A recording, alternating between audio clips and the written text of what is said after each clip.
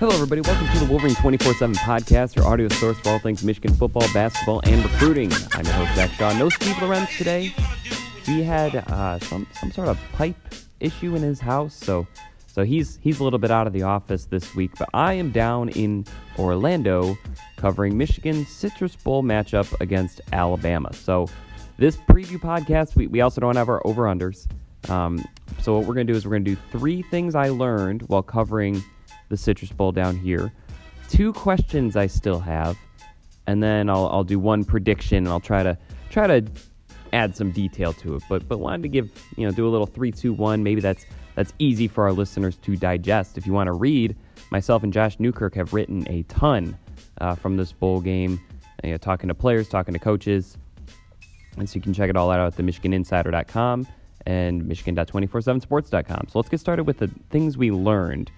And they're all pretty similar. I mean, it's the same stuff. I arrived in Orlando wondering if Michigan cared. And so the first thing I thought that was notable is that Michigan seems pretty serious.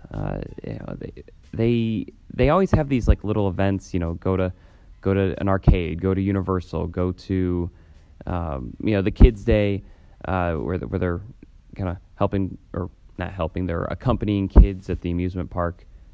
Pretty good cause. Could read a little bit more about that. Felt like Michigan, their starters really, they went to the Kids Day, and I think that's rewarding enough that I agree. But yeah, their starters weren't really as engaged in some of the pizzazz, some of the parade of what I would call type events. And so Michigan seems pretty serious. And, when we watched practice, only 15 minutes, it was warm-ups, but we've seen the warm-ups before. This felt pretty serious. I mean, they've kind of gone dark a little bit, and dark in terms of not really talking a ton. And so, it's not like Alabama's just gallivanting all over the place, going crazy. But it was interesting, having covered a few of these bowl games, that Michigan seems to have tuckered it in a little bit, and I think we'll see. But I think that suggests that they care just a little bit more than they have in the past, and they're in it. They think that they have something to prove. Well, they do have a lot to prove. We'll talk a little bit about that throughout the podcast. But I asked Cam McGrone, what's the motivation level like for this game, and he says we want to shut people up. And I asked Sean McCune, has that been, is it a problem? He's like, no, it's not a problem. Everybody's locked in. Everybody wants to win. Everybody wants to show something. The whole country's going to be paying attention. So did feel like it was pretty serious. In a similar vein, trying to get a little bit more specific, I do think this Michigan offense is fired up. Josh Gaddis, I see the allure. I see why he's risen so fast, so quickly, been a part of so many great passing offenses already. He is just fired up. Of course, he's going to be at least a little bit extra fired up because he coached he coached for Alabama, I should say. It was only 1 year. They left on what I would consider mostly mutual terms. I don't think there's any sort of like chip on his shoulder. He wasn't fired, but at the same time, he knows these guys, and I think he's someone that took a lot of flack. Obviously Mike Locksley was the primary play caller. That's why he was named a head coach, and Gaddis was named an offensive coordinator somewhere else. But I think he's still got a little bit of. I think they all do. I think Shea Patterson does too. I think the receivers, they all took a lot of criticism this fall, and I think they showed a decent amount in the final 3 games. But I think they're hungry to show even more. And so, talking to Nico Collins, who, by the way, he could have easily sat this game and just said, I'm focused on the pros. He wants to play. Ronnie Bell's always fired up, but you just get that sense that they're very hungry. We talked to players before the Florida game, and it was kind of like, oh, we're excited to be here. We want to get an 11th win. This is a little bit more of a, we want to shut people up. We want to make a statement. We want to prove that we can do it, prove that we're a great team. We want to, they're not, they're not talking about the 10th win. They're talking about beating Alabama. And so it's a little bit more specific. It felt like that was especially true on the offensive side. The defense is plenty hungry, but I think my thing I learned there is that, I was just surprised at how many questions the defensive players, it wasn't about how's your defense look. It's like, how do you stop this receiver, that receiver? How do you stop this offensive line? And it was interesting because we talked to Ambry Thomas, Lavert Hill, Aiden Hutchinson, Cameron Grown, a little bit of Khaleke Hudson too. But it was just interesting because you could kind of see in their eyes, they were just looking, they're like, real sick of these Alabama questions. And so I'm very fascinated to see what they look like. I mean, they're gonna struggle, I think, if I'm being blunt. Alabama, they might have the best receiving core of all time. There's never been a team that had 3 first-round receivers. There's only been a couple teams, 2 or 3 ever, to have 2 first-round receivers in the same class. They got a pretty good chance at 3 if you look at the mock drafts. We'll see, but I'm very curious, especially maybe the defensive backfield. We'll talk about the guys up front in a moment, but the defensive backfield, I think they feel like you could kind of sense they were like, hey, they've got a heartbeat just like I've got a heartbeat. They're people. And, Ambry Thomas, that was Lavert Hill that said that, and Ambry Thomas just kind of said, no, I'm focused on being my best. I'm not focused, I can't get wrapped up in this receiver, that receiver. They have studied them a lot, and I thought that was interesting. We asked Ambry Thomas if he talks to Lavert Hill about NFL decision or anything. He's still undecided, but an NFL decision versus anything like that. And he said, no, we've just been hanging out, watching film, trying to figure out these guys' tendencies. And so I think they have a sense that, they don't have a sense. They know that they can prove a lot in this game, and I don't think Michigan fans would be satisfied with, it's the first time we got to talk to Don Brown after the Ohio State loss. He didn't dismiss it, but he wasn't sitting there apologizing at the podium, and so maybe a dissatisfactory answer for a lot of fans when he just didn't brush it off, but didn't necessarily vow a change or anything. I thought that was interesting. Maybe our listeners didn't, but I do think the defensive backfield had a lot of interesting quotes about what they feel they can prove in this game. Those are the 3 things I learned. It wasn't as much access as other bowl games, which again goes a little bit back to that serious approach, but they do seem really motivated. They really do. And so to answer the question I had coming in, does Michigan care? I think yes. I just wrote a story about the chance to shut people up when the criticism around Michigan is as fervent as it's ever been. I think that really does fire this team up. That's why Josh Uche's playing. That's why all these other players who are, the seniors are all playing. We talk a lot about the high draft picks, but sometimes seniors, they might just want to, if you're a Mike Onwenu, you could not risk getting yourself hurt. Offensive linemen don't get hurt quite as much, but still not risk getting yourself hurt and just head down to California or Arizona or Florida or whatever and just focus on your NFL draft prep. There's a good amount of seniors, and they're all playing. Mike Dwumfor did not make the trip. Another person who will not play, I would assume, 90. They're pretty confident he's not going to play. But Christian Turner, I don't know if he made the trip. They said he was going to arrive closer to game day. We haven't seen the team in full since that was said. But I do think Michigan cares. I think there's a lot of guys who want to be the team that kind of changes things, and we'll talk about that in a moment. But this would be Michigan's biggest win. You could maybe make a case for 2011, the Sugar Bowl or beating Ohio State, but I would say this would be the biggest win since 2003 when they beat Ohio State. And so, yeah, it's a big deal. It's a big deal, and it's a big opportunity. So I think Michigan, the care level is high. Now on to the two questions I still have for this game. The big one is, does Alabama care? Because, and this is a snippet that can't really fit into a story, so this is a listener-only deal, but talk to a few Alabama writers, and they're all skeptical that Alabama cares. And these aren't the national, right? These are boots on the ground writers who follow this team pretty closely. And one of them told me, who's decently plugged in, told me that, because I was surprised that only 2 players were skipping the matchup.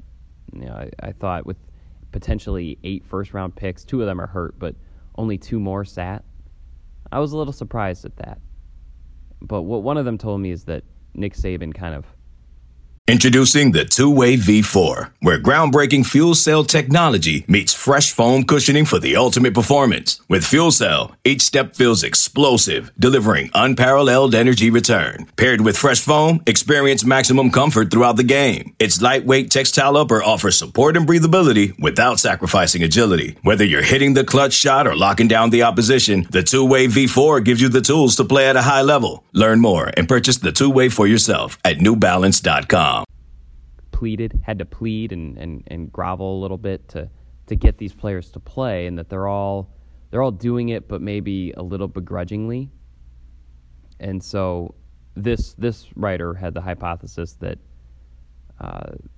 they'll be motivated. They're competitors, you know, they're gonna want to win, but if things go sour early, or if Michigan comes out hitting hard and tackling hard, that maybe the players kind of, you know, are like, I don't want to get hurt, don't want to ruin anything here, and maybe they don't dig their feet in quite as sternly as a team like Michigan might.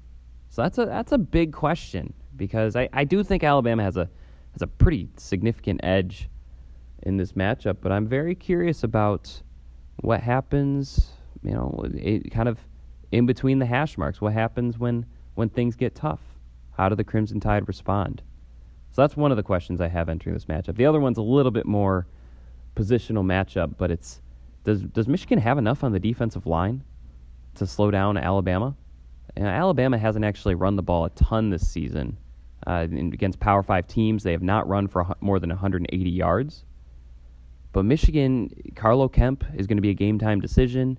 Seems like he's going to play. I mean, he's not walking around with any sort of cast or limp or brace or anything, and he did practice in pads. He didn't do every drill, but he did most of them. That makes me think that maybe by Wednesday, this was Saturday that we saw this, so that makes me think that perhaps by Wednesday he could be good to go. But Michael Dwumfor isn't here, and they were already pretty thin at defensive line to begin with. And so I'm personally, to me, that's the big one. If Michigan gets enough on the defensive line, I don't know if they move in. I don't know if they go 3-man front. I don't know if maybe Aiden Hutchinson and Kwity Paye take a few snaps inside. Maybe Mazi Smith and Chris Hinton really are stepping up. I did like Chris Hinton's game against Ohio State. Didn't feel quite the same. Haven't seen anything of that sort from Smith. And that's not a dig, but, I mean, him and Donovan Jeter, who were Dwumfor's backups this season, they didn't record any tackles. And so, real curious to see how that looks, because I think every single member of Alabama's offensive line is going to end up being a top, 50 or 60 NFL draft pick. Landon Dickerson, maybe the exception at center. But Evan Neal's a true freshman. He's 370 pounds. Alex Leatherwood, Jedrick Willis. The right guard's name escapes me, but he's NFL bound too. He's just a little bit younger as well. It's a good group. It's probably right up there, maybe even better than the Wisconsin type offensive line, than the Ohio State type offensive line. So yeah, that's the big question. What does Michigan's defensive line look like? Because if they can cool Najee Harris, and if they can put Mac Jones in some tough situations, you saw what Auburn could do. They won because they forced 2 pick sixes. One of them was very fluky and lucky, but at the same time, Mac Jones did get put on his heels a couple times, and Michigan's going to have to do that. That's why they've been blown out by Ohio State the past 2 years, is they didn't get a pass rush. And this past year, they didn't stop the run either. So really, that's it. That's the matchup. Is I think Michigan's offense will be able to accomplish some things. Alabama's defense, we've said in a different podcast, they're human. They give up around 350 yards per game to Power 5 teams. That's good, but it's not like a Penn State. It's not like a Wisconsin. It's not like an Ohio State. It's maybe closer to a Michigan State. And so with a little bit more talent, but they're going to be missing 2 starters due to the sitting out for the draft, Trayvon Diggs and Terrell Lewis. But they're also going to have 2 players that are injured, or some players that have been injured. Obviously, they were thin at linebacker this year due to 2 season-ending injuries that occurred before the season started. So yeah, I think Michigan's offense will do something, but I think the big question is will it be enough? And to that, I say no. I'm predicting Alabama to win. I know they're ranked 13th by the College Football Playoff. I know that they've lost to the 2 ranked teams they've played this year, and they had some closer than usual games against other SEC foes, such as Tennessee. But man, they are just so talented. I mean, even with 4 potential first-round picks not playing, they have 4 more that are playing. And so it's really, the size, speed, and strength. They play the game for a reason. It's because upsets can happen. But sometimes in football, if you're just stronger, faster, and better, it'll show. It'll show. I think it'll show too much in the line of scrimmage for Michigan to come out on top in this matchup. So I have Alabama winning 45-34. So high-scoring game.